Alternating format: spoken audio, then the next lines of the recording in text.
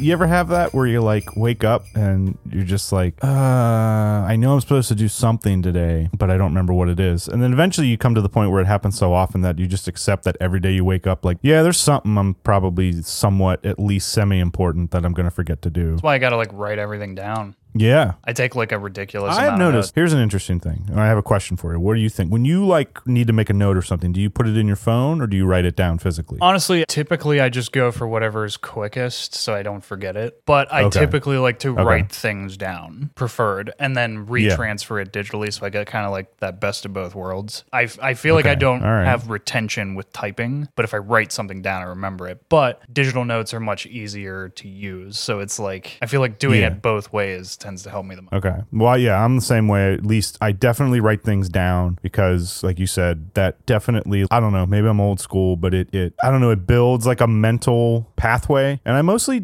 write in a cursive too. Do you still do cursive? No. Besides like when you're signing something? Mine is like a horribly illegible chicken scratch, so that the only people who could ever possibly maybe read it is me. Yep. I remember a couple buds tried to steal one of my notebooks and produce one of my script ideas, and they just gave it back to me because they're like, we can't read this. What? That's like isn't that what happened? Isn't that like a Dan Aykroyd thing where like I've heard the story where like he handed, was it either the Ghostbusters script or the Blues Brothers script? I think it was something? Blues Brothers, actually. I do kind of remember this. It couldn't read it, or it was like this long manifesto, and oh shoot, I forget who it was now who they had to bring in to, was it Landis? Was it John Landis to come in and like your guess is sort of clean that up, to script doctor it up? Script doc. Yeah, I don't know. That's a good question. I think that's who it was. Ladies and gentlemen and people of the world and audience, if I am wrong on that, please don't come after me. Oh, they're coming after me. They're coming after me. Oh, man. Get in the bunker, dude. I'm just going off of memory. This is why these are not the things that I took the time to and you prepare. Research. But this was not a preparation. This was just a natural, intimate thing. I didn't know we were going to talk about cursive and people stealing your scripts. In the court of public opinion, you're not going to be able to defend that one. See, that's the thing about the court of public opinion. The opinion is always public. But what about you? What's new with you? I just made a mess. That's what's new with me, but yeah, you rearranged your whole setup there. Yeah, re-gearing. I'm actually, partially because of the show, I'm trying to make it a better space for us to record in. Yeah, you're getting that feng shui. You have a feng shui room. Yeah, I don't know about shui, but it's feng something. Yeah, hopefully a little cleaner, a little more efficient. These are the goals. That's a good goal to have. So how's the Christmas shopping going? I still got a lot to do. And it's coming down to it, isn't it? We're like, 2.5 weeks out? Yeah, me too. Yeah, I think so. I shipped a lot this year. This was a very FedEx, Amazon Christmas. Man, that's another thing that's different too with Christmas shopping. Well, and you finally got your shirt from last year. Yeah, I got my Griswold shirt that I didn't get. They got to me like January 2nd last year. And I was like, gee, thanks. I'm going to look like an idiot. What do you got for us today? You got something here. Okay. Helm. Why do I have that? I should never have. Yeah, I figured it is the Christmas season. We might as well get on our high horses and make a defense of Die Hard being a Christmas movie, because damn it is. Oh, yes. It is 100%. I will a Christmas die movie. on that hill. Actually, my dad and I fight pretty consistently on this. He avidly says that it isn't. Oh, is your dad? I'm assuming then the opposite. Yeah. Then he says it's not a Christmas movie. Yeah, he gets argumentative whenever it stirs the holiday season whenever I say Die Hard is a Christmas movie. But to anyone who would say that it isn't, I can see some of the arguments, though I vastly disagree. I just think the arguments are like you're not looking deep enough then into the story. Exactly. And it's everywhere. Now, credit, it is a Christmas movie you can watch anytime, but I prefer to watch it around Christmas. It is a Christmas movie that is also on other levels, which isn't always the case, which is also why some people take hard stabs at not being the case. But I think one of the biggest things is everybody always says, oh, there's no snow, it doesn't have the Christmas feeling. Well, there's no snow in California. So what do you want? Yeah, exactly. Well, trying to think of what's that one Christmas movie? I swear there's one with, well, anyway. I just heard in my head that line in Home Alone where he's trying to buy the toothbrush and the store clerk very seriously says, I don't know. That's just, I don't know why that popped in. I don't know. I don't know. By that same token, since I bring that up, if Home Alone is a Christmas movie, which is basically a kid terrorizing two criminals, I mean, like it's a similar, like I get that the Christmas atmosphere is a little thicker laid on in Home Alone, but overall, it is like a kid quirky action story with Christmas as the backdrop. It's like, well, it's the same thing in my mind. You could even argue, I would even make the argument, and this is probably exactly what you said, I'm just going to say it again, but in a different way. Go for it. I would make the argument that Home Alone and Die Hard are almost the same movie. It's just Die Hard's the adult version. Yeah. Home Alone is the kids version or the family-friendly version of Die Hard. Home Alone is like Ferris Bueller and Die Hard wound up in a blender. Yes. No, that is because they both have that similar event structure going on. I did rewatch Die Hard for this specifically because I wanted to spark as many little things as I could find. And there was I live Die Hard. I live and breathe. Sorry, go ahead. No, you're fine. One of the early quotes that really sparked me, and I was surprised by this because I don't think I had like really caught this. I hadn't really been looking deep into the layers of Die Hard specifically for the Christmas movie vibe. I always just do it kind of as like a laughable, almost rebellious to people who say it's not a Christmas movie. I watch it, but this time I was watching specifically for things, and I caught a quote right when he meets up with Argyle. Argyle says, "This is Christmas music," and he's playing like the hip hop version of Jingle Bells. Oh yeah. And I was like, oh, well, that's just like the ultimate self-awareness that this movie knows that it's a Christmas movie. Yep. For me, that was like a direct signal to the audience. No, that's like that because there's a point right off the bat. There's something where you could cut that out. You could cut that little scene out, and like especially if you're trying to crunch for time, wouldn't suffer greatly from it. But it definitely aids in being there, and that is I think you hit the nail on the head right there. That is literally their way of saying no. This is a Christmas movie. Like you put on some Christmas music. This is Christmas music. It's not any just one little thing. It's like each sequence throughout the course of the film has either a visual or auditory like reminder that you are at Christmas time. Almost every sequence. There may be one or two that don't, but I would say 9 out of 10 throughout the course of the film have some form of visual or auditory cue to remind you of Christmas. Yeah, well, think too, like, okay, even so the very, very first scene, John McClane on the plane, and he's talking to the guy, and I still always love when the guy's like telling him, because apparently he has fear of flying. What an interesting way too to introduce your action hero. Yeah, to directly give you a flaw. Immediately put him in a vulnerable state, showing that he doesn't like to fly, and you clearly tell he's almost on the verge of a panic attack. Yeah. Because he is like gripping the side of the seat, the armrest, and then the guy next to him is like, hey, you know what you do? You go, when you're done, you get off the plane, you go somewhere with I think he says like a nice carpet or something, take off your socks and make fists with your toes. Which comes back huge later on in the story. Again, another part. Let me just get this out of the way real quick. This is one of the most solid written scripts out there. I would agree. If I were like teaching a plant and payoff, if I'm going back to like Chekhov's gun, this is another great example of everything in here. Every little piece. One of the first screenwriting courses I ever took, I think it was like the third class of the course, we did Die Hard. We just sat for like 2 whole hours and broke down Die Hard. I had watched Die Hard a million times before that, but then it was like, oh, once you start breaking it down from an analytical standpoint, it gets even better because you realize how thoroughly to the core well thought out it is. Yeah, no, absolutely. You get everything from this. Is it violent? Absolutely. Is the violence necessary? Absolutely. Is there a reason? I thought you were going to say absolutely not. Is there a reason for me to keep talking about this? Absolutely. Yes. What I was going to say before, how many movies, Christmas movies or stories, have the thing with you're on an airplane or you're in an airport or you're trying to fly somewhere, that sense of travel. Look back at Planes, Trains, and Automobiles, the simple journey of wanting to go home. Yeah. There it is. We start off right, familiar territory. He's on the plane, traveling. Traveling is a huge part of the holidays. And of course, like I said, that opening intro of showing our main hero right off the bat in a vulnerable situation. Just so chef's kiss right well, there. also because like you want to give that mixed bag of seeing especially in an action piece, seeing the strengths of your hero, but like once you start throwing flaws into the mix, you amp up every risk, you amp up every tension because they aren't perfect. They could potentially make a mistake. Yeah, no, exactly. Right off the bat, what's going on. And it's highly visual. It is showing you, not telling you, which is one of the big things when it comes to filmmaking. And it has some damn good one-liners. Oh, absolutely. My favorite is in the boardroom whenever the one henchman's chasing him. He's standing on the table and chasing him down, and he's like, "Next time you have a chance to kill somebody, don't hesitate." and McClane immediately just guns him down. Thanks for the advice.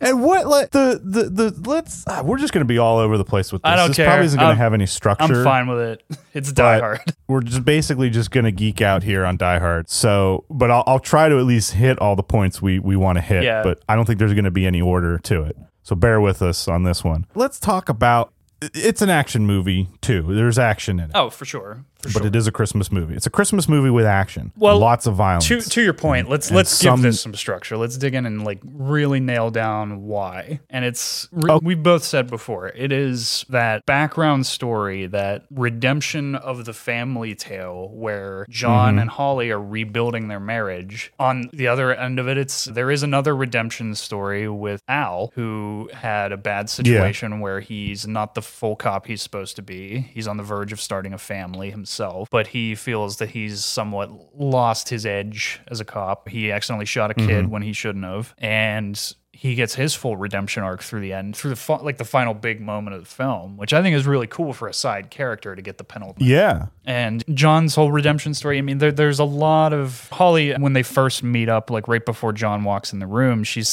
makes a direct reference to herself being Ebenezer Scrooge. So there's like a lot of little Christmassy kind of layers to it that can be overlooked in the course of a big action piece. But they do add up to the sum of creating the thematic patchwork. No, and even using when Hans Gruber and the terrorists first enter the Nakatomi Plaza Tower. Yeah. I don't know if anyone ever catches it. It plays to full crescendo when they open the vault, but I believe they're playing Ode to Joy, Beethoven's Ode to Joy. Yeah. In much more, much more, I'm not musically intelligent enough to put how to put this, but the chords, the notes that they're using are much longer, more bass tones, and it's there the whole time playing through a lot of Hans Gruber's appearances. And if you hear it, it's meant to be that joyful, joyful we, and here it is going like almost like in like a Darth Vader-esque way as Hans Gruber is, every time he talks or is in a scene, it's kind of there hauntingly. It's just amazing. Even the score for an action movie, because usually in an action movie you don't think about the scores or the music that's going on in the background, but at least not all the time. Well, also they even have Hans humming it at several points of the film, which I thought was like they really tie it. They tie it to his story arc, which is awesome. I just would want to say, like, this is something I hear a lot around Christmas, is the point I was driving at, Ode to Joy. That new John Woo movie coming out, Silent Night, very much feels like a Die Hard ripoff just from the trailer. I haven't seen it yet. Judgment reserved. Okay. But I mean, the whole trailer is just Joel Kinnaman in the new John Woo movie, Silent Night. The whole trailer goes through with him just being a badass to Ode to Joy, and it gave me very hardcore Die Hard vibes. It felt like Die Hard John Wick. No, yeah, and I was trying to look up if Ode to Joy had any particular. Again, I'm not a classically musically trained. I was like, when Beethoven was composing that, what was like the inspiration or behind it. But anyway, yes, that of course it's huge. And when we're talking about, you were saying the redemption story, it has that similar structure to, you look at It's a Wonderful Life. Yeah. With Stewart and his story of, which is considered one of the best Christmas films out there. And it has that similar thing. You have this working man and his family, and it's like that choice between power, wealth, or what's really important in Christmas. Family. And that's those around you. It's about family. Really, it is really, honestly, Die Hard really is just about family, because John's whole motivation for protecting these people is to keep Holly safe. I don't think he would go to quite such extremes to stop this situation if Holly weren't in immediate danger. Yeah. But yes, no, this is almost one of those movies where like you almost have to, have someone sit down with you and you begin to point out all the things that work about it. So why don't you just watched it. You said you watched it very recently, right? Yes, I just watched it. Yeah. So let's go through. We were on the plane, and so he meets the guy, fist with your toes, you take your socks off, and they're about to depart, taxiing on the tarmac. Yes. And I remember what does he say? The guy, I can't remember now what the guy says to him. I've been doing this for so many years. It's better than something in a cup of coffee. Can't remember the full line. Yeah. But then they get up. John McClane gets up, and let me just say, Bruce Willis is John McClane. John McClane is Bruce Willis. Synonymous. I just, in my mind, I can't picture anyone else playing that role. And I don't know if he was originally picked for that. I think it was kind of a Michael J. Fox situation, wasn't it? Oh yeah, I want to look this up now. Like it wasn't. He had like a commitment to a television show around the same time, so it was like dodgy with his schedule. Yeah, if memory serves. I don't know that for 100%, but I believe that. Well, yeah, he was known for moonlighting with Sybil Shepherd at the time. Yeah, he was more of like a sitcom. Schwarzenegger. There we go. Guy. Schwarzenegger was offered the role. Interesting. And he turned it down. And in fact, he turned it down because he wanted to branch out. He had done so many so many action films that he wanted to branch out into comedy. And he actually turned it down to star in Twins, which in and of itself this is a vast sidetrack. But one of my favorite stories from Twins was from Charlie Day, actually, who heard it from DeVito on It's Always Sunny. And have you heard that cocaine story? No, I have not. It's just go ahead, because this fits in because Ellis is doing cocaine in Die Hard, so it works. It's all about Christmas. It's all about cocaine and Christmas. It's about family. But Charlie Day told this story as like DeVito and Schwarzenegger are walking into this like crazy Hollywood party, like. They have everybody's names spelled out in cocaine on these tables. And he said, what? And he said that Schwarzenegger's eyes lit up like Christmas because he's like, "Look, Danny, look how big my name is." Holy hell. That was the 80s. It was the 80s. Now I'm just going to... Anyway. All right. But back to what we were talking about. That brings up a point I did want to touch on, is so that Arnold Schwarzenegger was originally offered this role. Turned it down. And I think... I don't know knock to Arnold Schwarzenegger, but thank God he did. Yeah. Because going back to that original shot, you're showing John McClane in that vulnerable position. I don't know if that would have translated as well with someone like Arnold Schwarzenegger. In the 80s, you have these big superhero, macho, invincible warriors. You look at like Conan, Sylvester Stallone, going with all that. They were just, you couldn't like, they never got tired. They never got beaten down. Yeah. Like even if they did get hurt, it looked awesome on them, or it looked like it was supposed to be there. This was definitely testosterone infueled action. Yeah. Die Hard is not in the sense. I mean, the testosterone like is still there. It is. But it's not the root of everything. Having a much more vulnerable hero that Bruce Willis brings to this is one of the main reasons I think it's a Christmas movie. Because without that quality, without that concept, I don't think this movie hits as well. At least not for me. Bruce Willis's performance and using to have a much more everyman character of John McClane. When you think about this, one of the ending shots, and we'll get to that due to the main climax. I mean, he is beat to hell. Completely. Like just totally bleeding. And that was a risk too at the time to show a more vulnerable hero. Yeah. In an action movie, a Christmas movie with action. I got to make sure I say that. There's a lot of undermining my whole argument here. Yeah, there's a lot of risks in this one. And because it was at the time, it wasn't quite what was popular at the time or not what people were expecting. And to actually say, we're going to go out on a limb here and we're going to give a hero, the action star, more room to grow. He's not going to know everything. He's not going to be badass. He's going to be fumbling. He's going to be stumbling. He's kind of just making this whole thing up as he goes. And the bad guys are completely organized and on top of everything. Yeah. Have a conceivable outcome for every potential scenario that's seemingly thrown at them. Mm-hmm. I mean, it is a very different, risky, interesting concoction of action elements. Yeah, and I think that's one thing to think about when you're writing a story. And I've brought this one up before. Orson Scott Card's Characters in Viewpoint, another book. I'll plug it again. This doesn't count for the other rule we had last time. I'm bringing up study material. I can bring that up as many times as I want, but I can't mention those other movies. Well, that's still withstanding. That's up to you. I don't know if you want me to keep a to keep the chains on you for no, that I want one. to keep it going. I want to make sure I can go at least a couple episodes, at least until 2024. Anyway, I picture the but yeah, he talks about how. Chains. Go ahead. I was gonna say you have the Marley Brother chains on you and your ghosty. that's my after hours Christmas costume.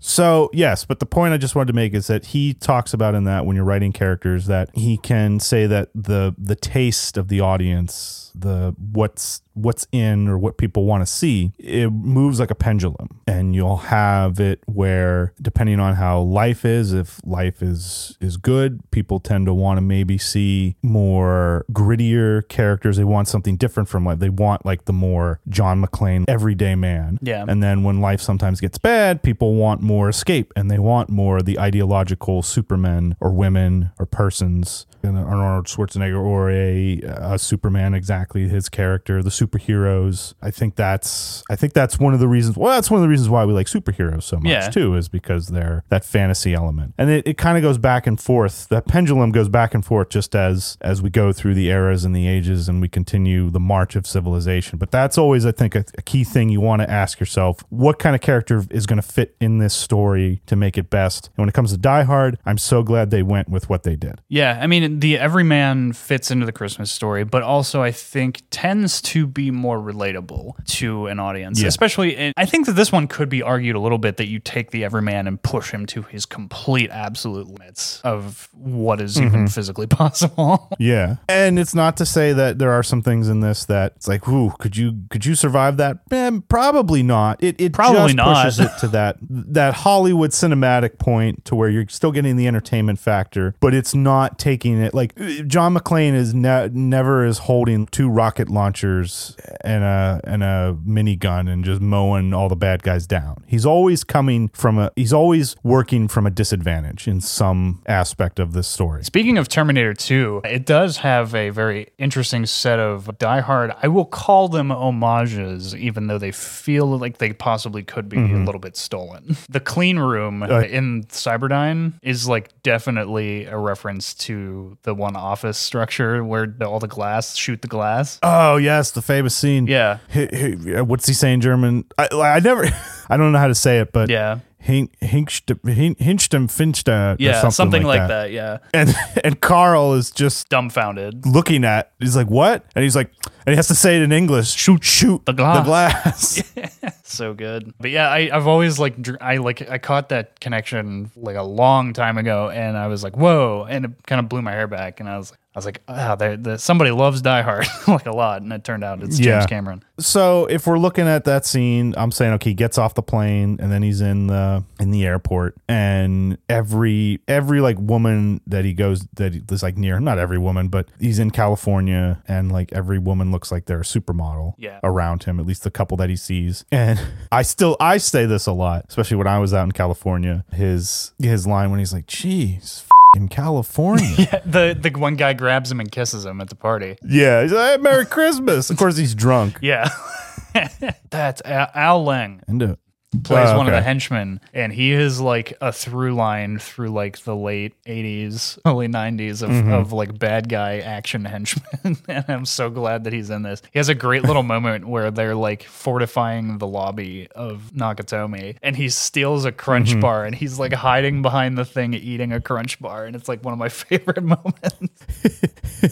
There's so many little things in this as you rewatch that I forget to pick up on, or I have to remind myself when I see it again. When he walks into the party, I always love that opening shot too, when he walks in out of the elevator, and how I think it's like, I would assume, is that almost like a Steadicam kind of shot that they're doing as they're following him around? Wait, when specifically? Like through it. It's in the opening, or maybe it's not him they're following. Maybe it's Takagi that they're following. I think that they are following Takagi. And it's like, oh yeah, and then it might be a crane shot, and then they come down onto Holly as she comes out, and you kind of realize that one of the things the two of them have in common, John and Holly, is even though John is, well, obviously they're estranged right now. They're in the middle of a fight. He's the cop. And when the building gets taken over by terrorists, he's going to do his job, even though he doesn't really have to, but he's going to do it. He's a New York and cop then you see out Holly, of water. He's the fish out of water, literally. Yeah, he's the fish out of water. He's a cop from New York in L.A. And then, of course, in the second one, he's a cop from L.A. and D.C. And then the third one, he's finally a New York cop in New York, but he wakes up in a hangover and yes, drunk. Yeah.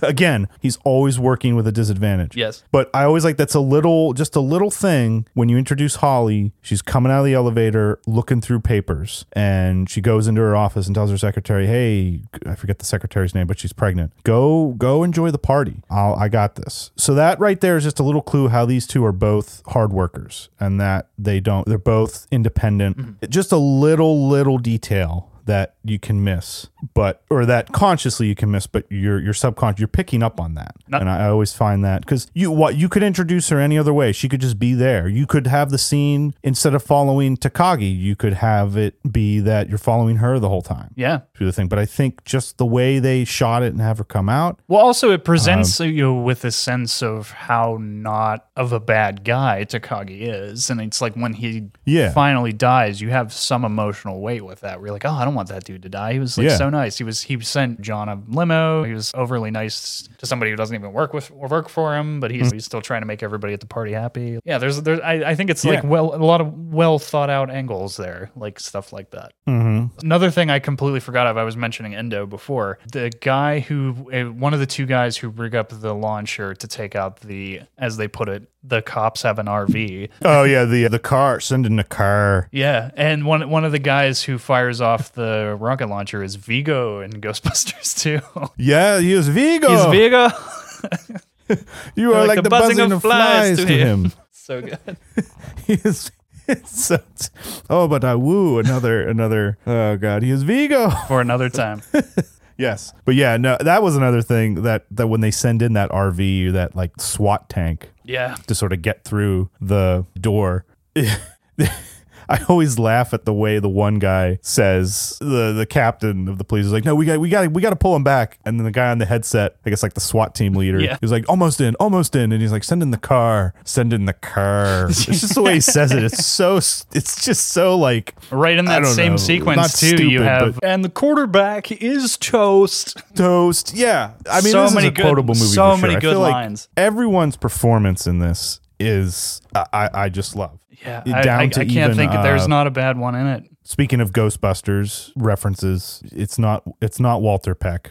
That's right. They got a dual connection there. You're right. Yeah, he's the reporter, and he's fishing for a story. Dude plays the greatest pieces of great in 80s history. Oh yeah, absolutely. But he's so good at it, and like when he's like trying to get a truck from the news van, and just how he like pushes his way through it. Just I love how they're about to go live, and his coworker, the anchor of the news program, I forget what he says to him, but he just turns around and says, "Eat it, Harvey." And Harvey, you're live. Well, I mean, also him and his part alone in Real Genius. Yes. Is that popcorn? I hate popcorn. Is that popcorn? No, I hate popcorn. Get that away from me. Yeah, he's great. I love him. Yeah, but yes, that opening. I sidetracked us like crazy on there. I'm sorry. No. I think too, like you also notice too that when John goes to look for Holly, which here is one thing that I would think maybe you can explain this to me. It's just a little moment if I had to like critique. And this isn't more a critique, but more just me being stupid. When John first enters the building and there's the gentleman at the front desk, the security guard, and he's like, "Oh, just type the name in the console here, the computer." It's a neat and he toy. Types it in, can't find her under McLean, and finds that she's using her maiden name, Gennaro. And he says, "Oh yeah, take the floor all the way up." They're the only ones left in the building, is what the security guard says. That was always weird to me. I always thought, well, if they're the only ones left in the building, and this guy comes in and says I guess maybe that's the protocol. You have to do it. But I've always wondered that, well, couldn't he have just said, "Oh, you're here for the party? Yeah, you just want to go straight up." But maybe that's more the policy of the building. Well, it's kind of setting the tone that she like works for a big expensive company, and like it's kind of setting her status as much as anything. Also, like setting the scene for how high tech of a building this whole film takes place place in. So I think that there's a lot, it's a little thickly laid on, but I think that there's a lot of intended setup. And that's me nitpicking there. Like, I still don't mind the interaction that happens. I've always just been like, but yeah. So he goes up, and of course, when he gets there, and he meets her boss, Takagi, and then they go into her office, and there's Ellis doing cocaine as he's trying to hide it. Yeah, and it's like painfully, it's Holly's like desk. American Psycho level obvious. Yeah, he's like, I was just looking at something, going over the numbers.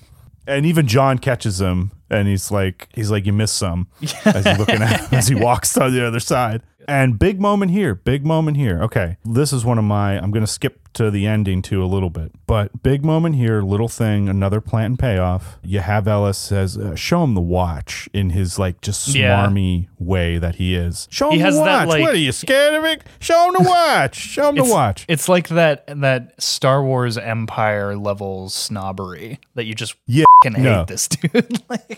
No, once again, another great performance, because I do, every time I see him, I'm like, God, you are a dick. Just go away. Yeah. And clearly, I guess there's supposed to be like that hint that like he's trying to move in on Holly or something, but he gives him the role. John acknowledges that. He's like, he's got his eye on you. Yeah, exactly. And the watch that they get him, I think it is a Rolex, right? Oh yeah, they mentioned that it's a Rolex. Yeah. Well, one of the big, she puts the watch on. Oh no, she has the watch on already, I think. Yeah. One of the great things I think I love about this movie, the imagery, the setting up and the payoff, that watch comes back into play at one of the very last moments, the climax of the movie, where Hans Gruber, once again played by Alan Rickman, the incredible Alan Rickman. Beautifully so. We'll get to his performance as well. Well, also, in addition to being a Christmas movie, Die Hard is also a Harry Potter movie. because it's about a man navigating a tower being chased around by Alan Rickman in the night. Yes, while at Christmas. Yes. Because I'm pretty sure they celebrate Christmas in Harry Potter a lot. It's borderline a Christmas movie itself. It is. So what I was going to say though is at that climax scene when Hans is hanging out the window and holding onto Holly's arm, he's holding onto the watch. I'm not doing anything revolutionary here. No, but I mean that's a clever detail. The watch finally comes back into play, and John has to then just get the watch off of her hand, which then causes Hans to fall to his death. So Hans is not even like holding on to Holly. He's holding on to the thing he wants the most, which is just money, power. Yeah, the symbol of the money, the power. And that watch, yes, that watch is that symbolization. And just the fact that that's the last thing, and John pulls both of them back from the abyss. Literally. They're literally on the edge of dying right there. He's either going to shoot him or pull him down with him, one or the other. And John flicks the watch. You get that nice little like well-known slow-mo of just Alan Rickman falling, because I think the thing is that they didn't tell him when they were going to drop him. Oh right? yeah, that was the thing. It was so like they took his reaction is genuine. They did multiple takes, but they used the one where they didn't tell him it was going to happen, and they got him initially. Like they said, all right, we're going to count to 3, and then they just never counted him to 3 or something like that. They just dropped them. Yeah, it's so good. But just a great moment. One to have from the beginning. You have that watch, and then it finally comes back in with it at the climax of the movie. Yeah, and I think too, I was gonna say part of like I mentioned that there's a lot of visual and auditory cues to remind you that this is like to amp up that Christmas tone. It's color timing throughout a large course of the movie, both green and red. And it's like it wasn't necessarily lit that way, but it was brought out in chemical processes in post to amp up the highlights, to make them a little bit more rouge, and the shadows are just a little bit more green through a lot of like the darker lit scenes. So like we mentioned the scene where they're in the one office space with all the glass. I mean that scene is a prime example of that. There's a lot more throughout the course of the movie, but also that little jingle bell tone that's like monotone, that ching ching ding. That just constantly just like little reminders that like it like combines that tension with like a Christmas tone in interesting ways like that. A lot of little things. Yeah. And I'm also going to go with that McTiernan even said this is a Christmas movie. Yeah. I mean, and Bruce Willis had his little joking thing at his roast saying that it wasn't, but I think especially because that was at a roast, it was just meant to get a rise out of people. Yeah. Fun little fact too. I never knew that this was based on a novel. I did not know that. Roderick Thorpe. Yeah, it's called Nothing Lasts Forever is the name of the novel. Similar structure. Some of the things are different. Coincidentally, also a Hallmark movie. more, but all not to be confused with its sequel, Everything Lasts Forever. Or Forever Is Nothing, also soon to be come out. And then there's also Lasting in Everything. Forever Is Nothing sounds like a James Bond movie. Yeah, Forever Is Nothing. That does sound like a James Bond. Well, I think this novel it says based on the novel by Roderick Thorpe in the credits when McClane and Argyle are driving up to Nakatomi. And I was like, oh, shoot. Like, I didn't even catch that until like maybe a couple years ago when I was watching it again. I was like, oh, this is based on a novel? Yeah. And I had to go like back through and read it. I didn't read the novel. I haven't read it yet, but it coincidentally so, or not coincidentally so, but that novel, it also takes place on Christmas. Yeah. So I think they kept, the heart of that is there. Absolutely 100%. And then you talk about too, like, can we talk about this, how quotable I know we've said it, but like some of the one-liners, just the lines in this. Let's one-line it up. And I'll start with Alan Rickman and his performance. One of the best villains in film history. Yeah. I would say. I miss Alan Rickman so much. We lost him way too early. Yeah, no, agreed. I love how he just has that calm demeanor to him. He knows what he's got to do, and he doesn't really care kind of like what he has to do to get it. Yeah. But as in the scene where she says, oh, after all this, Holly says to him, you're nothing but a common thief. And he gets a little angry. He says, I'm an exceptional thief. Yeah. And since I'm moving up to kidnapping, what does he say? Like, since I'm moving up to kidnapping, I would be more kind. I'm butchering the line now. Yeah. I forget exactly how he says it. But little things like that. I also like how he talks about the scene with the models in the beginning. And he's like, oh, I always loved building models as a kid. The exact attention to detail. So he's a guy who likes those things. Once again, character. Yeah. Building that character, we're getting to know this guy. He even says the line, too, when he says, and Alexander wept because, at the breath of his empire, Alexander wept because there were no more worlds to conquer. Once again, reiterating that theme of power and wealth. Also insanely inflamed ego. Yeah, going up against family, too. I think that's one of the huge hallmarks, no pun intended, of a Christmas movie, a Christmas story. I mean, you look at Christmas Carol, you have Ebenezer Scrooge, this man with so much wealth. He's all about work, power, work, but he has no family. and that's kind of what happens there.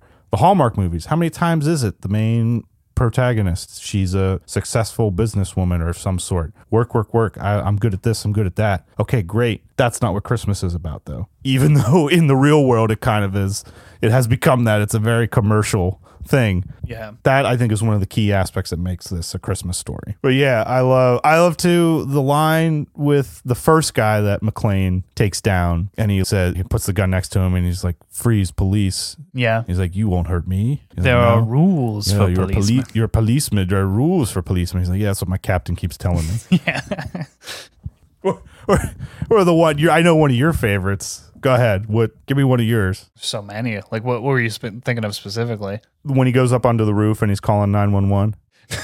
no lady. You think I'm ordering a pizza? You think pizza?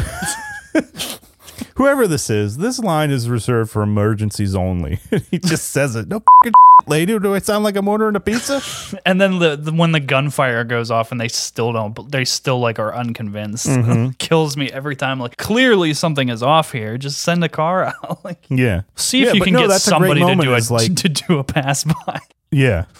That is a great moment too, because he's trying to I just got to do what any of us would do. He's like, okay, I need the police. We need the police here now. We need help. Yeah, and like, but that Christmassy vibe. They're not on it. Yeah, and that's another thing reiterated. Oh, it's Christmas Eve. I can't. When like the FBI wants the power shut down. Yeah, we can't turn out like the block. It's well. Also, right that's Christmas, what Gruber is relying on. That's like the whole key to his plan is that they'll shut that off for him. Like. Yeah, and another thing, to make sure that you're rooting for John and not necessarily the inept or rather careless FBI and like LAPD officers, is when the FBI guys are going up in the chopper and they're like, I think we kill... What does he say exactly? He says, we kill the terrorists, lose about 50% of the hostages. Yeah. And the other guy's like, I can live with that. Yeah, just total assholes. Yeah, no, that just tells you... And it's really satisfying when their helicopter goes down because you're like, those guys. Like, yeah, no, exactly. Gonna need some more of those FBI guys.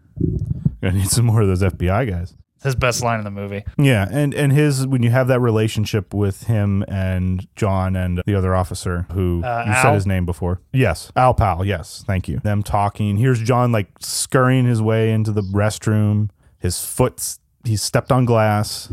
Glass? Who gives a shit about Once glass? Again, glass.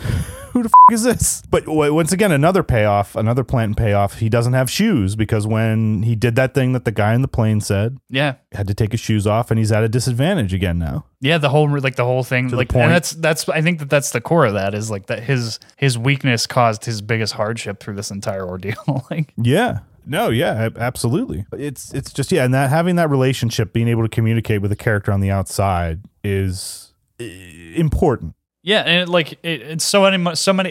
In the terms of this being a cop story, it leaned into the whole thing that your partner is everything. And in this situation, he was lucky enough to have somebody help him through this ordeal, even though maybe in most situations it wasn't directly, but penultimately Al is the reason that he makes it out of this situation because there is that last ditch effort by Carl to get him. Yeah, the muscle coming back constantly. Like, and in Lethal Weapon, it's Gary Busey. Lethal Weapon, also a Shane Black Christmas. Yeah. But that's the story. I know one moment we're forgetting about, too. We quoted a lot. Oh, okay. I'm ready for this one. You come on, you got to know this one, no? Not off the top, but I hit me with it. It's just like, Ellis is like, I can give them to you. Hans, Booby.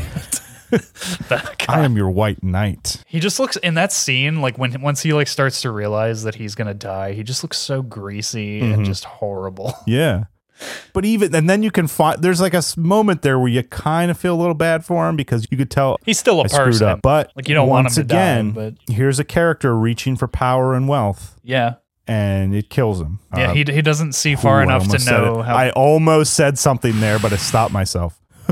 I'm glad you're staying on top of it. Yeah, one of these days you're gonna slip, and probably, and all the glory will be mine. Yeah, there's nothing.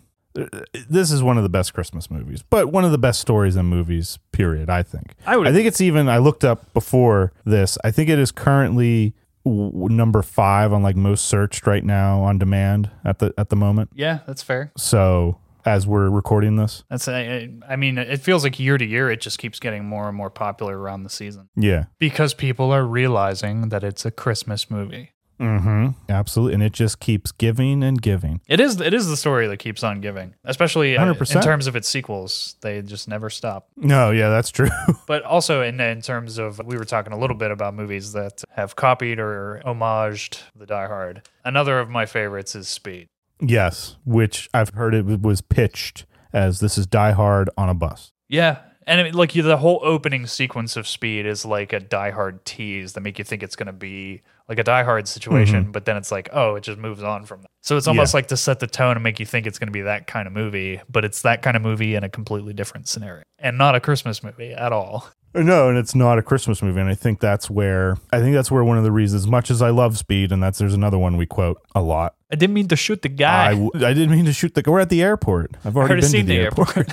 As much as I love Speed and Keanu Reeves, I think I still have to give the edge to Die Hard being the superior story. For sure. I love Speed. It's a lot of fun, but it is not as well crafted as Christmas. No, it is what it is. I would agree. That's what it is. Yeah, if you have not watched Die Hard yet, and it has not become a Christmas tradition, it doesn't have to become a Christmas tradition, but I highly suggest that it does. That you give it a chance around the season, because nothing puts me in the Christmas spirit more than seeing Hans Gruber fall off in Nakatomi Tower. Yes.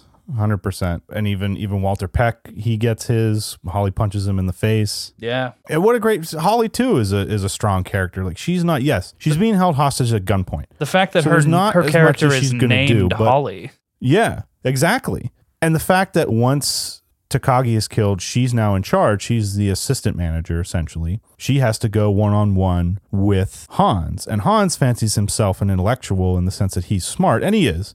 Whereas John can kind of go with him physically. Hans is, I would say, the smarter of the two characters. Intelligence-wise, I'd have to give the edge to Hans Gruber. But John's not an idiot completely. But Holly and him have that little battle of wits when she first goes into her office asking for a couch for her assistant to sit on. And she does such a good job of staying composed and trying to help the people who are in the situation with her, that there's that a little bit of respect given by the villain to her, because he comes to respect her a little bit in that scene. And that's a testament to the character's strength. Just kind of like fun. You were talking about other movies, White House Down, Olympus Has Fallen, one in particular, which has a funny little place. I've never seen it, but it's called Skyscraper. And Dwayne "The Rock" Johnson is in it. And I remember seeing the trailer to it, and I was like, oh, this is Die Hard. But I called it to it insultingly. I was like, or Rock Hard, as I would come to say it. Yes. Because it's Die Hard, but just with The Rock. Ring in the Christmas season with the 2018 classic Dwayne Johnson movie, Rock Hard. Yeah, absolutely. Maybe one day I'll watch that one, but I still can't believe you've never seen it. No, yeah, I have not seen it. So yeah, definitely put Die Hard on your Christmas watch list. Gotta see Hans Gruber go down off of Nakatomi Plaza, and the Owl Pal gunning down the last of the hench should ring in your Christmas season. Yeah, yippee-ki-yay. Yippee-ki-yay, mother. What was it that you said? Yippee-ki-yay. Ki-yay. Well, this time, John Ford does not ride off into the sunset with Grace Kelly. Oh, it's Gary Cooper, ass. Yeah. Or not John Ford, John Wayne. I screwed it up either. I said John Ford. As soon as you said John Ford, I was like, is that what it was? That's where my head was. I was like, no. It was John Wayne. I'm looking at John Ford and John Wayne. They both work together. I'm digging into the quotes. We gotta get some one-liners going here. Finish this out. Yeah. How could we have forgotten? Welcome to the party, pal. Welcome to the party, pal. God damn it! Now. They're turning my car into Swiss cheese. Now, god damn it! Now. You want money? What kind of terrorists are you? What kind of You will be witnesses. Who's driving this car? Stevie Wonder? Actually, I was a little more partial to Roy Rogers. I picture Baby Han as just like you have your adult head, but like on a baby body. Oh my God. Why would you put that in people's heads? Why would you put that in my head? Because it's gold.